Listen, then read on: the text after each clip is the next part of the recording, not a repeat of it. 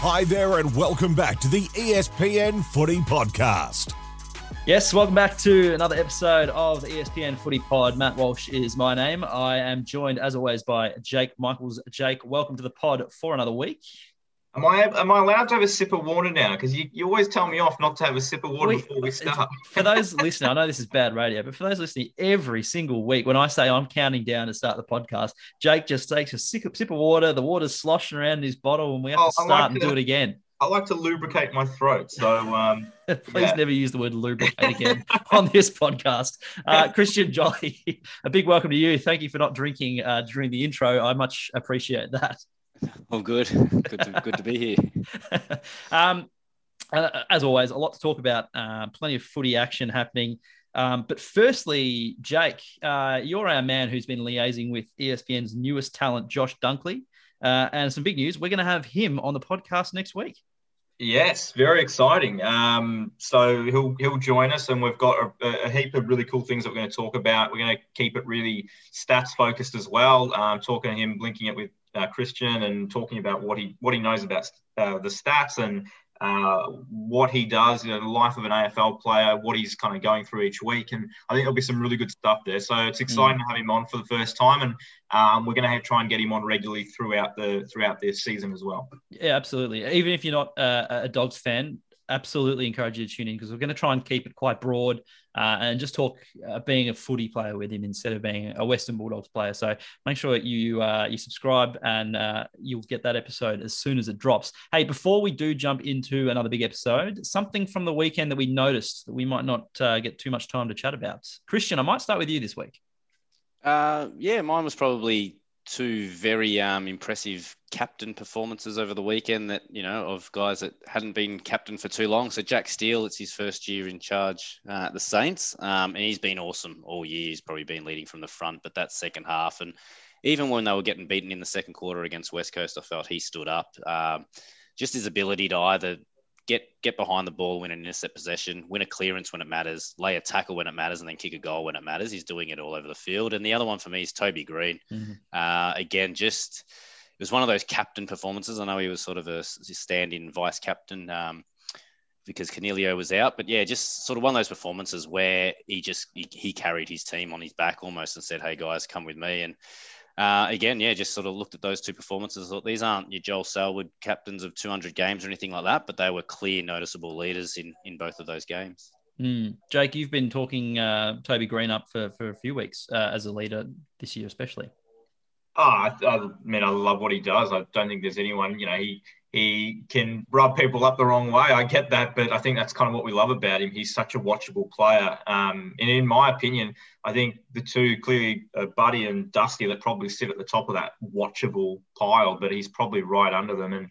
And he strikes me as the kind of person that would love to sort of be the captain and love to be the leader, and sort of the way he leads is by, leading from the front and saying, come with me, this is what we're doing, and I'm just going to play a blinder every week. And he's a freak. Someone said it during the call, he's a big man trapped inside a small man's body. And it's true, he plays like a key forward. And he's unbelievable so leap, doesn't he? Yeah. His ability to use his body to get the defender out of position or jump over him is just amazing. You almost need to have a key back on him, but then he's going to run rings around your ground level. Then so he's run into the midfield. he's an incredibly tough matchup, and you're right. I think his leadership's gone to another level this year. Jake, something you noticed? Well, I'm just trying to think of who was taking the kick, but there was a kick on the halftime siren of the Hawthorn-Freo game. I think I know where you go. I think this was big man Sean Darcy, wasn't it? It was Sean Darcy wasn't taking the kick. Sean Darcy was there was a Hawthorn player taking the kick, and I'm trying to remember who it was. Sean Darcy was on the goal line as the kick was being taken, and the kick fell pretty short, as in on the goal line, but certainly not over his head. Instead of whacking the ball back into the field of play, he just kind of slapped it through for a point.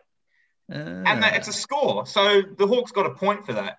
Now, we know that the Dockers ended up winning pretty comfortably, but you wouldn't want that to come back to bite you. I don't know why players don't get told, make sure you don't give them a free point. Why are you giving them a free point? It's a really good point. And there was another game on the weekend. I can't remember which one it was, but there was a kick from far too far out, where it was about 70 meters, and the guy sort of had a half-hearted go, and it was never going to make it, and the player sort of touched it, but it bounced over the back and started slowly rolling towards the goal, and someone came and jumped on it very much at the last second. I'm looking at the TV going, get on the ball, because it might go through. But you're absolutely right. The 3 points are, I mean, how much would we be talking about that if it was a draw, or if the Hawks won by a point or something? I mean, we don't. No one talks about it now because they won the game. But it's something that you do see from time to time, and you think surely there's no need to give a free point. You don't do that. Yeah. Okay. So my maybe thing, it's this habit that you punch it through because that's what you're supposed to do. But once the play of that quarter's finished, your mindset changes. Punch the ball the other way. Smarter footballing, Jake. That's what we need. We need some smart footballers. I'm not saying anything about Sean Darcy. Actually, I thought you were going to steal something that I noticed, because we did both notice this on the weekend. But in the same match, Sean Darcy was having a shot at goal, and Hutto was the caller, and he lined up and he's kicked the goal. And I was paying attention, but there was, you're not paying too much attention to what the callers are saying. But I swear I heard Hutto use the F word when the ball went through. It sounded very much like that, and I reckon I've played it about 50 times. And I think he said thump. I think he tried to say thump, but there's no sound at the end. And when he screams it, he doesn't just whisper it. Like the loudest word he says will call. I thought he had a deal with, he must have had a bet with BT from that Swans grand final and the Swans and Dogs grand final when Tom Boyd sent one through from 55. Or from last week on the pod when you had a little bit of a slip. I did. Thanks for that. If you do want to see what Hutto said, just search Hutto and the F word on Twitter. I'm sure you'll be able to find it. There's a few videos there. So we'll leave that up to you as to whether he said that. I thought you were going to steal mine, Jake. So I've got another one very quickly, but very cold weekend, especially across Victoria. And long sleeve jumpers were back. And you know what? I love long sleeve jumpers. So Clarko, go and get stuffed. More long sleeve jumpers, the better. All right, let's get into it. We've got plenty to talk about, including what we sort of foreshadowed last week, Christian. We started planning this week's podcast last week. So for those of you who had to listen in, or who listened in last week, you already know what's coming. But the opposite foot kings, we want to talk about who in the AFL at the moment is using their opposite foot the most and who is using their opposite foot the best. So you've gone and had a look at some of the stats, and you've come up with a list of names. Yeah, so we've been tracking kicking foot going back to 2010 now. So basically every kick someone performs out in the field, we tag whether it's the left and right foot. There is a little bit of an asterisk on here. It's only rated kicks. So again, any kick that's sort of, where you're lying on your back and you just jam it on your boot, or you kicked it on the ground to no particular target, you just try to kick it out in front of you, they're not rated in these kicks. So we won't actually track, even though we do track what foot you've probably kicked those with, we sort of throw them out.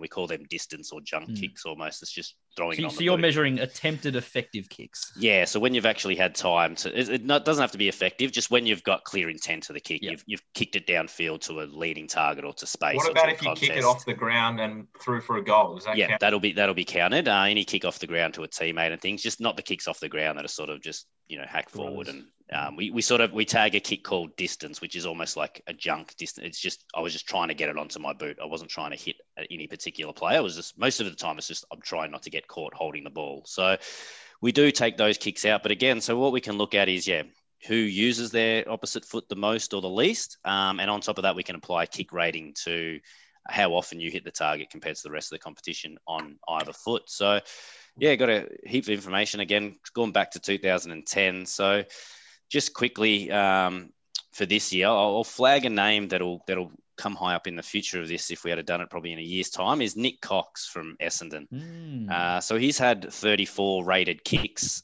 this year. 10 have been on the opposite foot, so that's 42%, and he's the highest of anyone in the competition this year.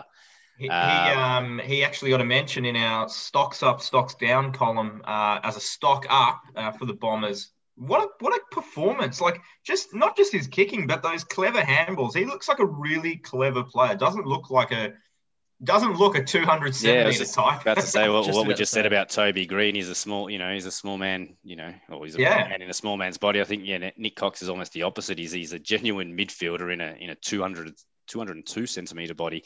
But yeah, he's coming up high on athlete tracking numbers, GPS numbers. So he's a good mover. He's an endurance runner. He's a fast runner. And then you apply this other thing of, as I said, I've kept everything to 50 as a minimum kicks across 2010 to here. So he doesn't quite fall into that category with only 34 kicks at the moment. But as I said, 42%. He, again, when we talk about rating on the opposite foot, he is negative 8% on his opposite foot. So it's probably just slightly below the average of where you want to be on your opposite foot. Not everyone's at 0%. So what would 0% mean? Like every second, if you kick two on your opposite foot, one's effective and one's not? So again, it's all to do with the intent. So if I'm kicking to a lead target and the guy takes a lead mark, I'll get, the plus 100, or if that's a 60% hard kick and I hit the lead, that's 100% for me. I finish plus 40% for that kick. Right. So it's taking every single kick and sort of looking at, if you hit the target, we'll give you 100% of, minus whatever that kick was rated, or the difficulty of that kick was rated at. Right. Same as if you miss it. So if you have a shot for goal at a deep in the pocket while getting tackled, it might be 20% success rate. You miss the goal, you'd be on negative 20%. But a guy that misses a goal from the top of the goal square would be on negative 95% for that. So the Josh Bruce special when he's running into an open goal. So it is. It's just an ongoing count of every single kick. And right. So he's not far off being on par. Correct. Yeah, negative 7.5%. It's not great, but again, it's not nothing to sort of. But when we talk about par as in zero, is that the average? Are we talking about zero as being the average? It would be the average now, especially going back. So again, it might not be the average because all of our kicks are rated based on how hard they were from 2010 to 2021.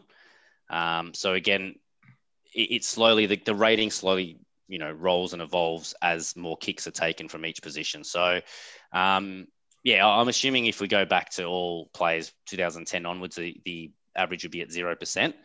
But as we move into this year, players might be taking a lot more easier kicks. So I haven't looked at it, but the average might be plus 3% just because kicks are getting easier than they were. But it's going to be around that mark. Correct. So it's going to come back and up and down across seasons. So again, so looking at career, or what we call career 2010 to 2021, it's a good 11 seasons years worth of data now. I can sort of start on the guys that don't use their opposite foot. So the guys that have had the most kicks, rated kicks, without ever recording one on their opposite foot. Without ever recording one? Correct. Okay.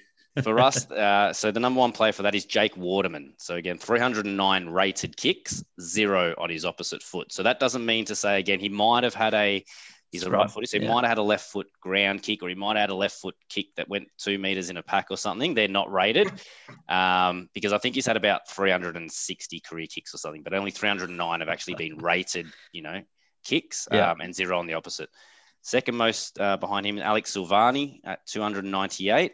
And third is another current day player is Paddy Dow at Carlton. So 292 career kicks and yet to use his opposite. So that surprised me. It didn't surprise me too much being a Carlton spot. I mean, I can't picture him going to his left, but he doesn't seem to be one of those midfielders that seems to get himself into trouble and, kick it on the outside of his right boot often. So hasn't been noticeable to me that he's, refuses to use his left foot. But again, more of a hand passer anyway, isn't he? Yeah, exactly. So, but I mean, 292 without going to the opposite side. So this is bizarre to me because I played junior footy. So up until I was 18 at, what happened? Why didn't you make the big time? Which injury? I was struck down in my prime. No, I just ran out of time. And then, you start getting into sports journalism and you can't play on a Saturday. So, but I used my left foot. My left foot is okay. Jake, you'll remember this. And this is very niche. You've been bragging about your left foot. This is up there with the bounce, the umpire's bounce that I reckon I can do. But this was at the ESPN meeting we had in Sydney a couple of years back with all the team. And we were trying to make up like what each person could do better than anyone else in the team. And I said I could probably kick as far on my opposite foot as I can on my regular foot. And I think that's true. And I'm a decent kick on my left foot and I'm a hack. So why aren't these blokes using their left? Or they're question. right if they're a left footer, because I reckon here's another thing. So while I'm on a roll, I know that right footers get a bad rap when they don't use their left foot, but left footers don't use their right foot a lot. I reckon there are a ton of left footers that just flat out refuse to use their right foot, and you can absolutely tell. Yep. So again, we'll step into that. So who does use their opposite foot the most? So I've looked at it again. 2010, 2021. I think there's 43 players that have had at least 50 kicks. that have used their opposite foot 20% of the time at least. See, that's not bad. 1 in 5 kicks. So there's 43 of those players. 40 of those are right footers. So only 3 left footers in those 12 years have at least used their right foot 1 in 5 times. So you're very much right. The guys that are sort of ambidextrous or using both sides seem to be bizarre, more right footers. Isn't it? That is bizarre. I don't know the answer to any of these questions. I don't know why, but I'm not a left footer, so I can't put myself in their shoes. But again, if I had to guess, I would have thought it would be almost the other way around. Yeah, because like left-handers, I suppose, are kind of forced to use a lot of right-hand instruments and all this sort of stuff. I guess it's a bit different for kicking, but yeah, I don't know. It's just bizarre that it happens like that. It right. So we've been through players that are happy to use their opposite foots. What about those who are actually the best at using their opposite foots? Do you have any data on if you say you've kicked 300 times on your opposite foot, who's sort of kicking an effective kick the most percentage of the time? Because there are a few players. So I'll just quickly roll off the names that do use their opposite foot the most. So Sam Mitchell is obviously the number one. So 1,024 kicks on his right foot, 1,022 kicks on his left foot. From 2010 onwards. So again, this isn't his whole career, but this is probably the peak of his career towards the end. So it was almost like he was trying to just keep it identical throughout his career. I feel like the last kick, if he had used his left foot or if he had used his left foot instead of his right foot on his last kick, if he could have done that again, he would have had a perfect 50-50 split. But he was plus 4% on his right foot, plus 2% on his left foot. So pretty close to being the same. Either, yeah. Other guys that have used it a fair bit, Angus Brayshaw. Sorry to say that, but is plus 4% good? This is what I'm trying to get. What are we talking about as a good? I would say, so looking at these numbers, anything above, again, because we're looking at so many years and so many kicks, anything about 7%, 8% seems to be close to the elite bracket. Okay, I would have thought Sam Mitchell would be a bit higher than that then. Yeah, so exactly. It's not. I mean, they're both in the positives. But they're not huge numbers. Angus Brayshaw is the next most. He's used his opposite foot 33% of the time. Yeah, okay. And he's plus 1% on his preferred side, negative 2% on his opposite side. Is that pretty standard across the league that there is a fair drop off? Sure, you can choose to use your opposite foot, but you're going to obviously suffer in the quality of ball that's coming off the foot. Yeah, again. I think that's the nature of having a preferred foot, is that you prefer to kick on that. And the kick rating does, the kick rating doesn't take into account whether your left foot's your preferred foot or your dominant foot, but it does take into account a left footer from this position hits the target X amount of times, and you're using your left foot there. So, it comes into the ratings, and it probably helps even out, because if you are a right footer and you need to use your left foot, you're going to use it when you really, really have to. And usually that's going to be a tighter situation. So it's like, you're only expected to hit that 13% of the time anyway. So you're not going to use your left foot kicks on a kick that's usually got a 90% hit rate or an 80% hit rate like you're going to use your dominant foot on. So there's always the opportunity a player has to use his opposite foot's probably going to help keep the numbers slightly higher, because it's not just like, all right, I've used my right foot here and now I've got to use my left foot and now I've got to use my right foot. That's when you'd see the numbers really fluctuate. But guys probably using their opposite foot when they're in position to do so. So the best kicks on the opposite foot, and again, 2 current day players are at the same team, so this is a little bit of genius recruiting for me, but Nick Hind is number 1, so he's actually 10% of his kicks have been on his opposite foot, and he's at plus 15% on his left foot for his kick rating, plus 4% on his preferred foot. So when he's choosing to use his opposite foot, he's hit the target. Couple of left footers are actually second and third best on their opposite foot. Aaron Davey was at plus 12% on his right foot, and he was at 8% kicks on his opposite foot. Yeah. Troy Menzel, another left footer, he was at plus 12% on his right foot, and again he had about 12% kicks on his opposite foot. This is a question without notice, but what's like the standard percentage of time you will use your opposite foot? So is it like a 90-10 split? What's the average over? I would say about that. It's probably just. In between 5 to 10% for your opposite foot, it seems to be across that, looking at the 12 years average.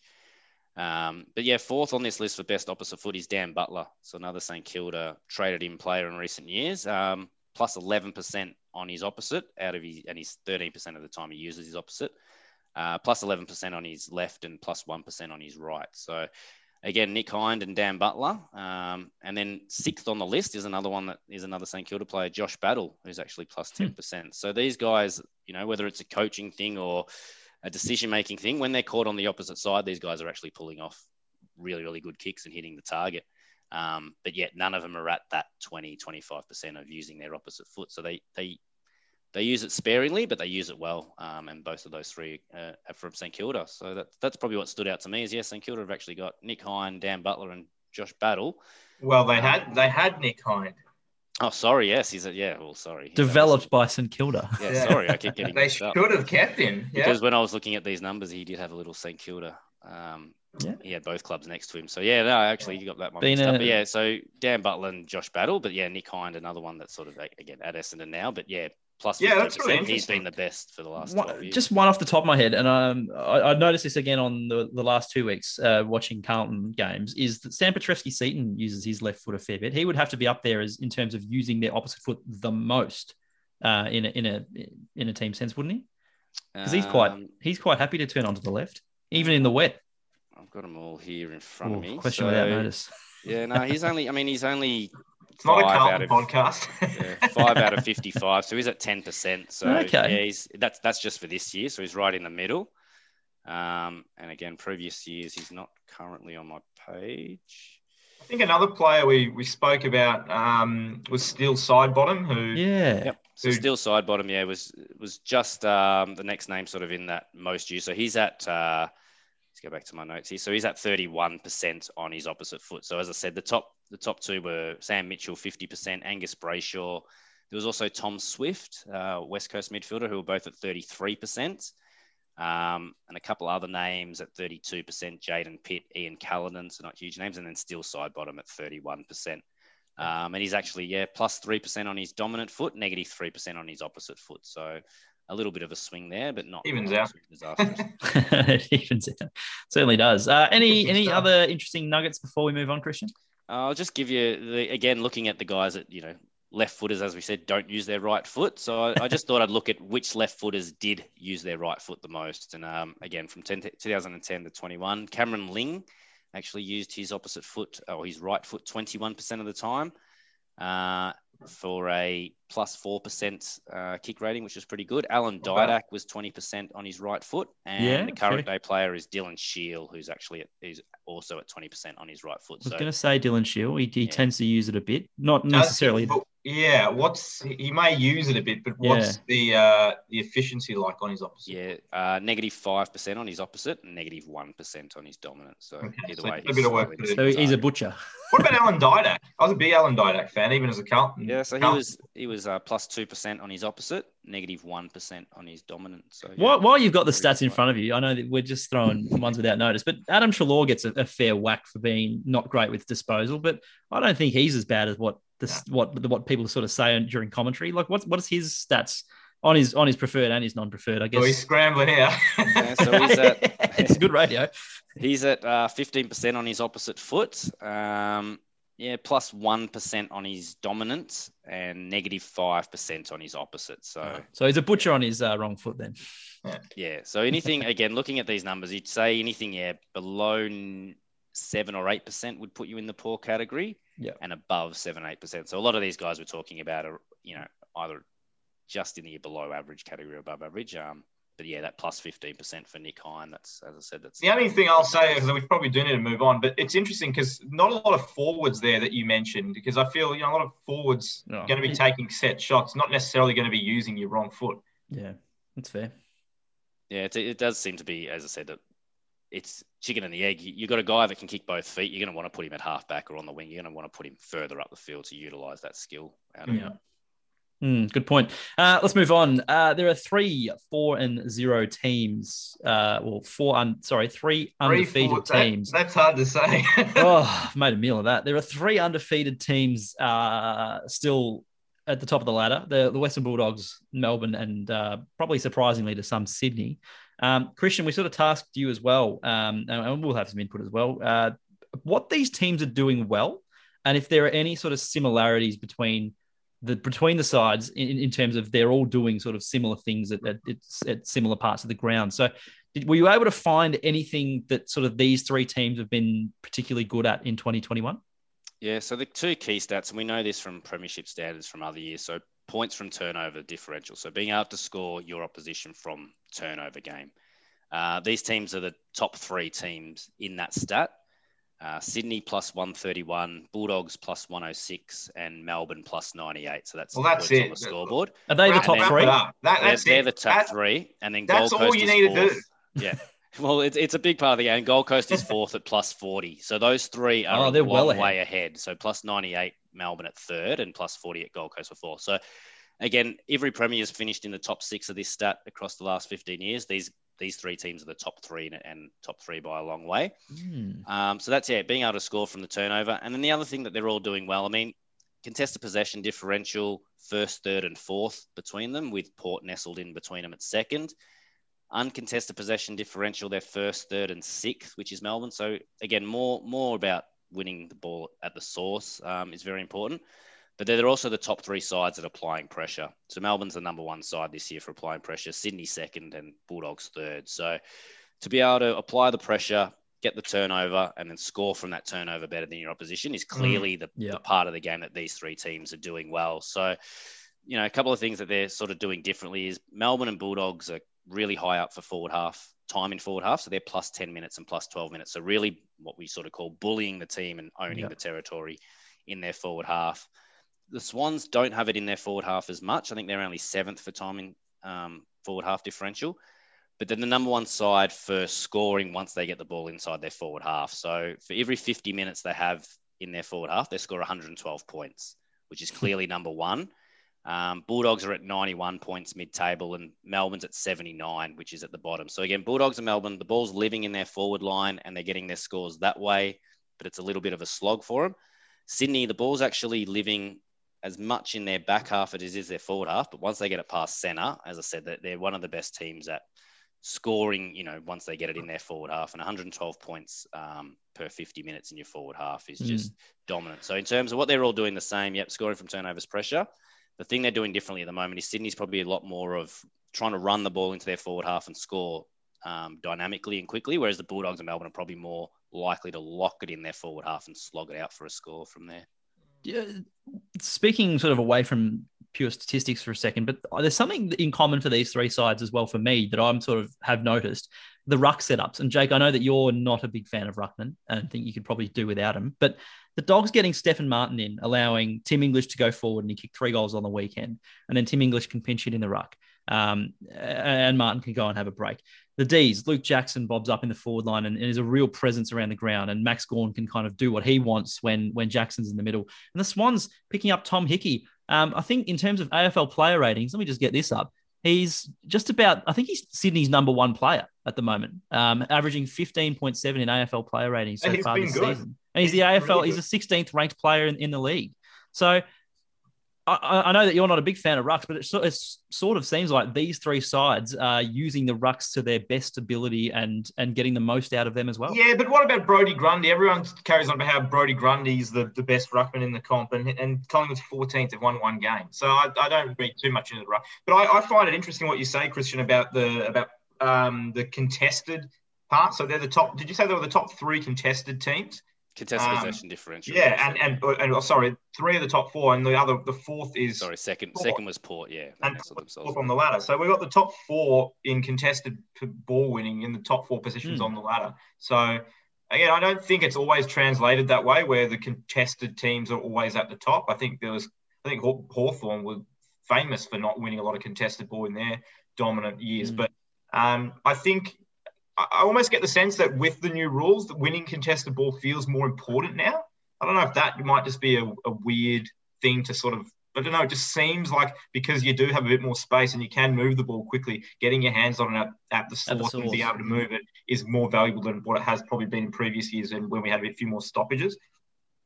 Yeah, absolutely. Fair enough. Let's move on. We do have more to get through. In fact, we're kind of keep it on in a similar kind of vein, though, Jake. I might sort of list a few teams for you and ask you if you trust them or not. Okay.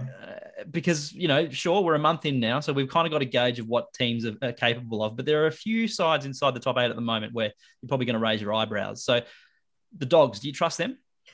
Yeah, I do. I trust the Dogs completely. I would be, in terms of tipping, I'd probably tip the Dogs just about against anyone at the moment. They're playing really good football. As you say, Martin has been a good pickup, and it has allowed Tim English to create a nice three-pronged attack in the forward line. Josh Bruce has proven he can kick a bag when he has to, and Aaron Norton is just about one of the best contested marks going around. And then we've got the 100 million mid forwards that we talk about.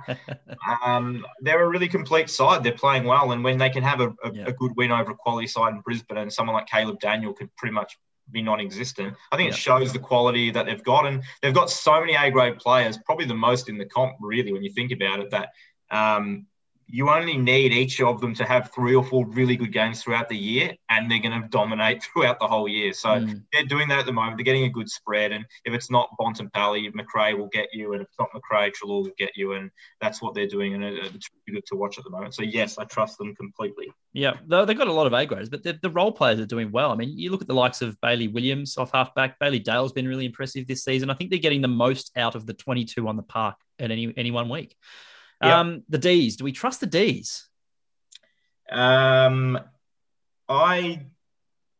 probably don't quite trust them as much as the Dogs just yet, because I have, been burned a little bit with the Ds in the past. But having said that, and to go back to what Christian said about the Ds, they're having the ball. So what did you say about the Ds? They're having the ball in the forward line.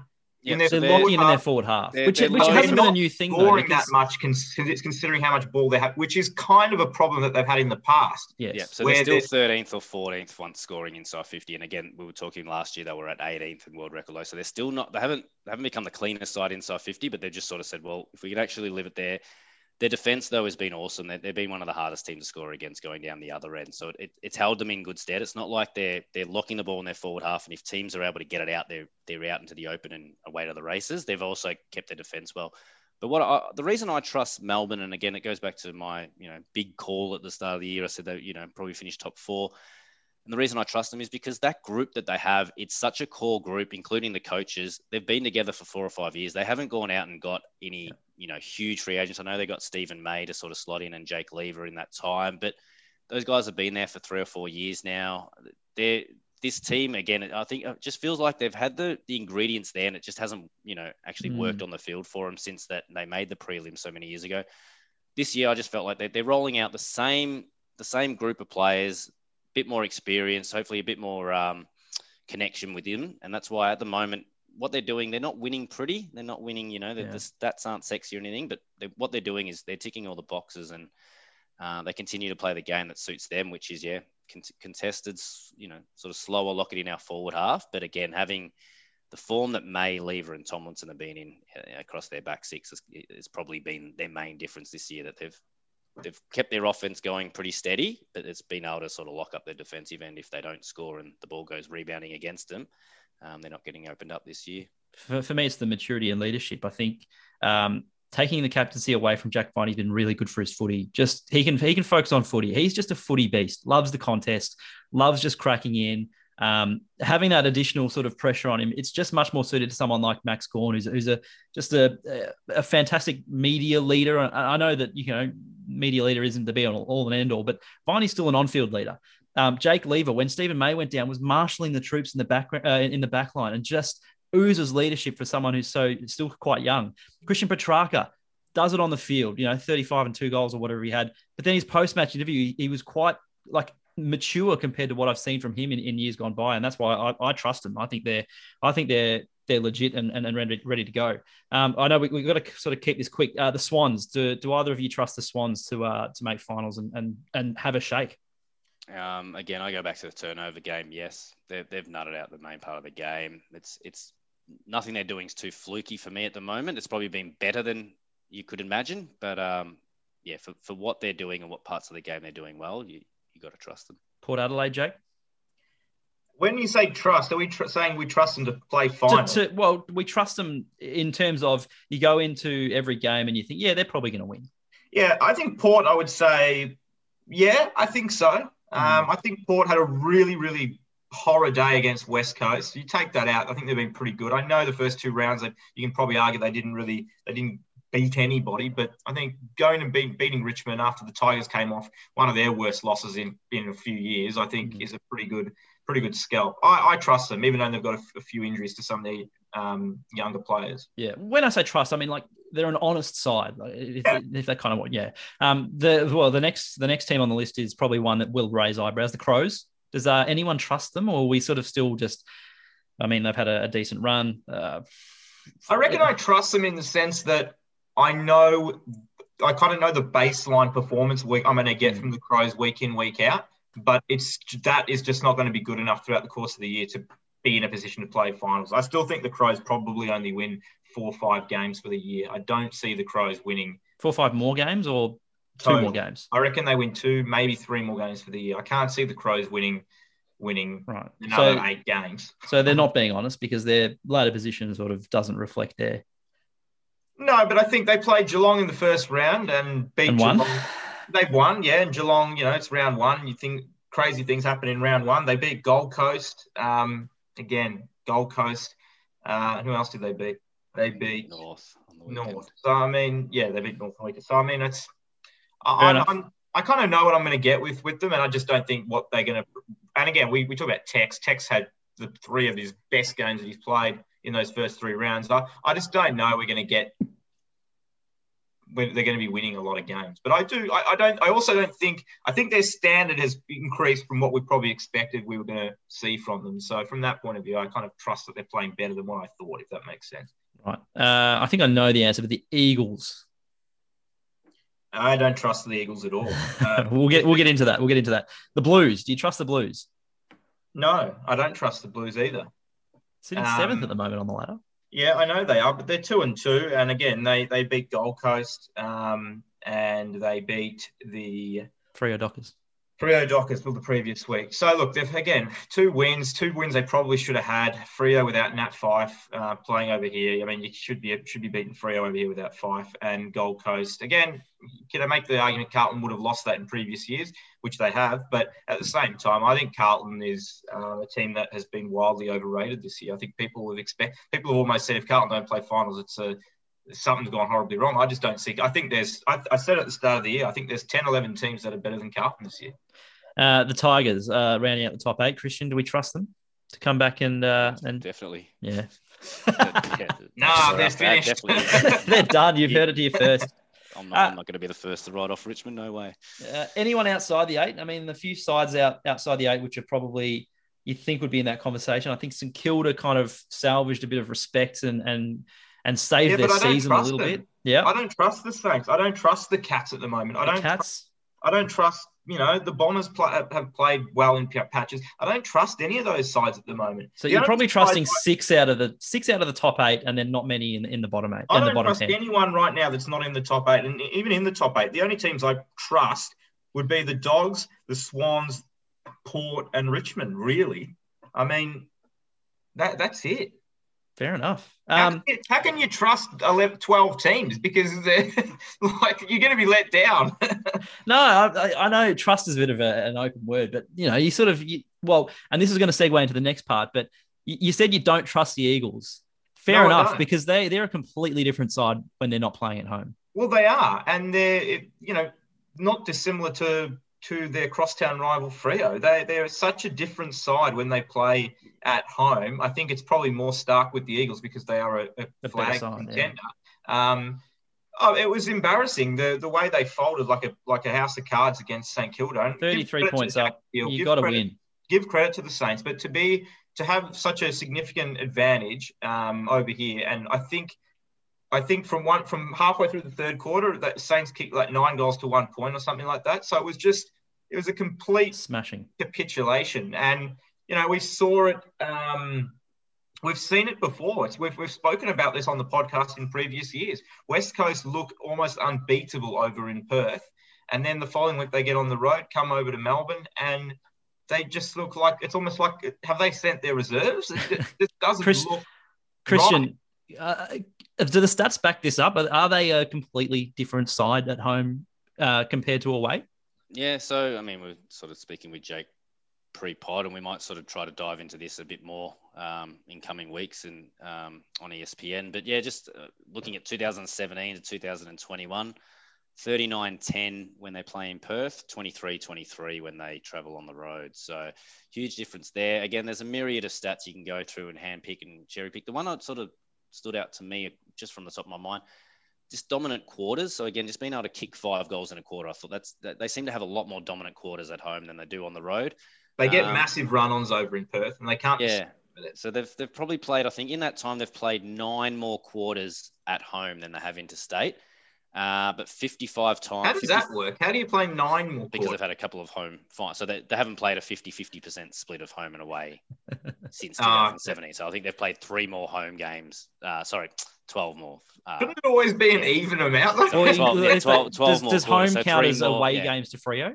Yeah, so I've looked at state and interstate. So, yeah, it's just in Perth, they're 39-10, 23-23 when they left Perth. So, but yeah, looking at 5-goal quarters, they've had 55 when they've played in Perth in that time and 25 when they've played away in that time. So 30 fewer.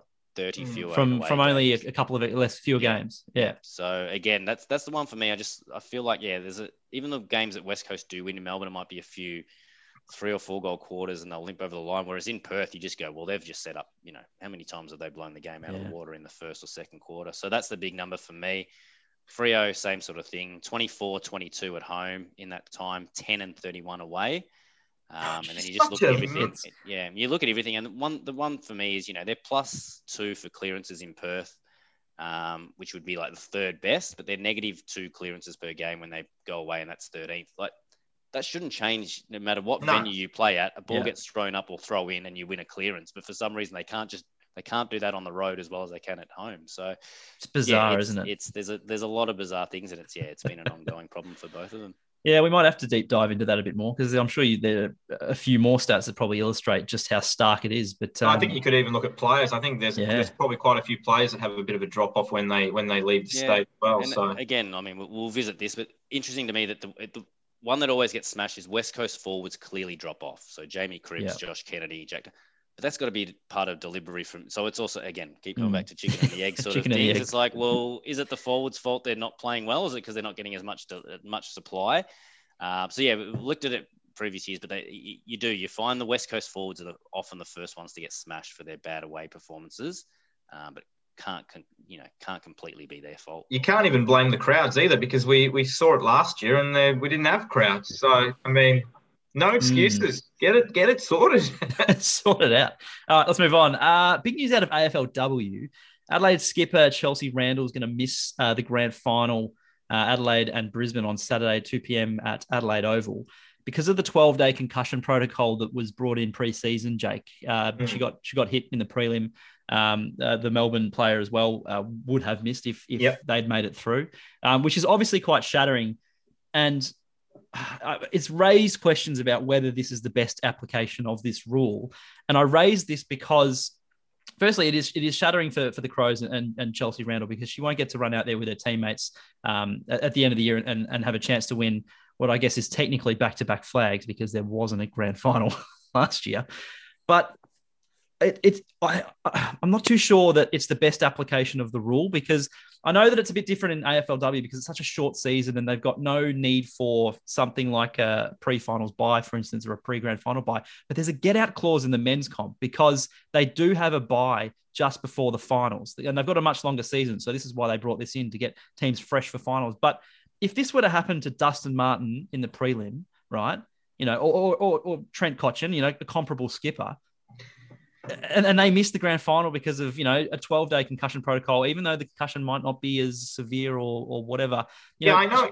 Should they move it to a pre-grand final bye instead of a pre-finals bye just to avoid this sort of... No, they shouldn't. And the rule was brought in. And look, I get what you're saying, but you're saying if it was Dustin Martin or Trent Cotchin, well, what if it's... And look, no disrespect to Jason Castagna or Jake Arts, but what if it's one of these guys? Like, are we having this conversation? No, we're having the conversation because it's Dustin Martin. And look, I feel for Chelsea not being able to play. Like, except you want to be able to play in any game, particularly a grand final. So I get it; it's going to suck, particularly when she probably does feel like I could run out there and play. But the rule was brought in for this exact reason, to protect the player. And it's been brought in in the AFL and the AFLW, and they've brought it in. And players have been advocating for more to be done around concussion. What would be the negative impact of moving the bye from pre-finals to pre-grand final? Not talking about the rule. I'm all for the rule, love the rule. But I'm saying that because the men's season is so much longer, it's avoidable. So are you saying you go straight from round 23 into the... That's how we did it for many, many years. Yeah, but then we also had that issue where we had Ross Lyon resting half of Fremantle. Yeah, Roscoe can do what he wants. He's his own cat. But what I'm saying is, you can go down, and I know this is very ESPN of me, but you could go down the NFL path and have the week off like the Super Bowl, do media and have a big celebration in Melbourne and all this sort of stuff. Like you can make it work. I'm sure you could make it work, but I like going straight from the prelims into the grand final. I don't want a 2-week gap. I feel like that's too long. I mean, some people might, I know they do it in the NFL, and I know you're a big NFL fan yourself, but I don't particularly like it. I'd prefer to go straight from. And look, don't say that too loudly, because ESPN will knock on your door and they'll say, "What are you doing working for us?" Normally, I'm against like the traditionalists, but I quite like the idea of going. I don't see a need to change that. But for me, I mean, if that's the only reason we're changing it, then no. Yeah. Like if we're just changing it just because someone might get concussed and miss 12 days. So again, we've already said it. It's shattering for Chelsea Randall, absolute star of the competition. But it was bound to happen one year. It's just amazing that it's happened in the first grand final that we've come across. It's happened before the men's grand final. But to me, it goes back to even looking at the Medi-sub, and I've commented so many times, I should probably get the numbers. Whoever makes their Medi-sub first seems to lose another player 10 minutes after, and they're down on the bench. So do we just keep adding another one on the, are they going to get to the end of the year? Goes, well, it's 10 times this year we finished one short on the bench in the second half, so we need a new interchange player, and we had a concussed player. And where does it end? So now we have to move the week. So if they can give me any other reason to move that week before the grand final besides the concussion protocol, I'm all for it. Let's have a week Festival off. of footy. Let's do it. It makes it better. But in terms of just moving it for that, and then it's going to come down to it's actually 15 days is better to have off for concussion. So then what do we do? Do we move it to 3 weeks? Do we keep moving it? So it's not a good enough reason for me to rejig. Well, maybe we have a bye after every single round, so then no one ever misses a game. Shut up, we go. All right, let's move on. We're running out of time. Justified hype or hyperbole? I'll say a statement. You guys tell me if I'm talking in hyperbole or the hype is justified. Jake, the Giants should announce Toby Green as their captain now. That is justified. I know it might sound like an overreaction to a really good game, but as we touched on from the top, what more do you need to say about Toby Green? He's a phenomenal player. He's proven to be a great leader, and he's someone I believe would relish the chance of being a captain of that football club, particularly with Steve Cornelio, one, out of form, and two, obviously not playing through injury. So I would be, we don't want to just say, sorry, Steve, we're no longer captain, but if he was to say... Let him focus on his footy. Yeah, I think again, as you say, I think it could be similar to like Jack Viney's situation. Let Cornelio focus on his footy and let Green be the captain. I think they could both benefit from that. Spot on. I think the Jack Viney situation is a good precedent for something like this. Maybe not mid-season, but I can see that change happening, and I agree with you. Christian, Geelong's a mediocre team without Patrick Dangerfield. Probably hyperbole for me. I know they're not going well, but I'm probably sick of the Geelong bashing for the last 6-7 years, and I've always been quick to say you never write off Geelong. They've never write off anybody. They've never had great starts to the year, and I don't think Patrick Dangerfield being out of that team had any sort of. But what about Pat? What about? All right, here's a new one. Are they an average team without Patrick Dangerfield and Jeremy Cameron? Well, we haven't seen. Yeah, you can't count him. But you've never seen Jeremy Cameron play? Give me the easier question. Are they a better team with Dangerfield and Cameron? Yes, they are. So are Geelong on the way up? We're not about easy questions here. Let's move on. Cade Simpson will find a home in the mid-season draft, Jake. I hope he doesn't. I really hope he doesn't. Ooh, really? Look, we were talking about this morning, and don't get me wrong, Cade Simpson's been one of my favourite players to watch, and I think he's probably just about he's like a Lenny Hayes type. He's a player that everyone loves regardless of who you support. I think you just admire what he's done in his career. But it is frustrating for me to see him play for Carlton for so long and then potentially go somewhere else. And I think it does kind of show that maybe he didn't want to retire last year. Agreed. But that wasn't the question, though. The question was, the statement was he will find a home at the mid-season draft. Well, I think he will. I think he will. If he's in good shape. He's been playing good footy the last few years. He believes he's in as good a shape as he's been in a long time.